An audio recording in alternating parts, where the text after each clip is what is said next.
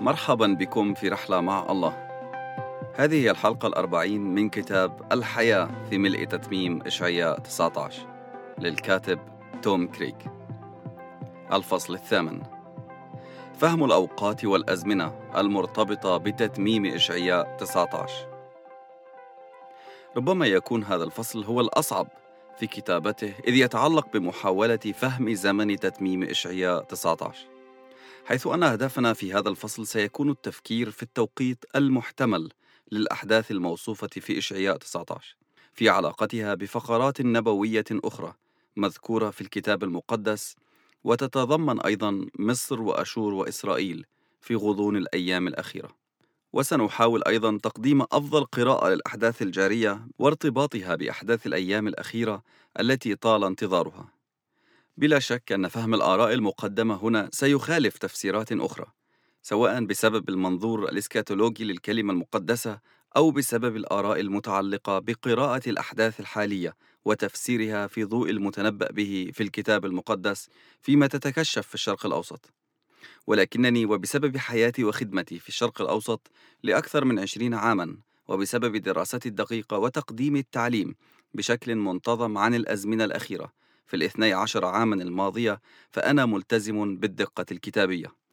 ولكني أعترف بأنه سيكون هناك دائماً حاجة للمزيد من التعليم عن مثل هذه الحقائق النبوية في الكتاب المقدس.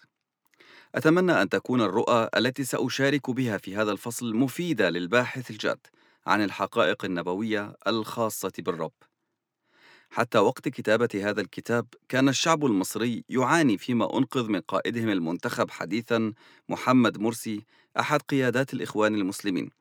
في فترة رئاسته لمصر اجتاز الشعب المصري نفقاً مظلماً صعباً شابهت بعض أحداثه ما هو موصوف في إشعياء 19 والعدد الرابع.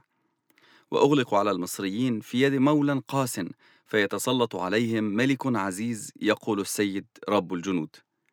تساءل بعض أصدقائنا المؤمنين في مصر إن كان عدد 4 من إشعياء 19 يتحقق في مصر، ولكن بعد عام واحد عزل الجيش مرسي. يتبنى الجيش أيضا توجها إسلاميا، ولكن ممارساته مدنية. لذلك سوف أعتبر تلك الأحداث التي حدثت مؤخرا مجرد إنذار لأولئك الموجودين في مصر ليتنبهوا إلى التتميم الكامل للعدد الرابع، والذي سيتم بطريقة أعنف وأشد بكثير في نهاية الأيام، وستتحقق فيه النتائج التي قصدها الرب أن يصرخ إليه الشعب المصري ليخلصهم.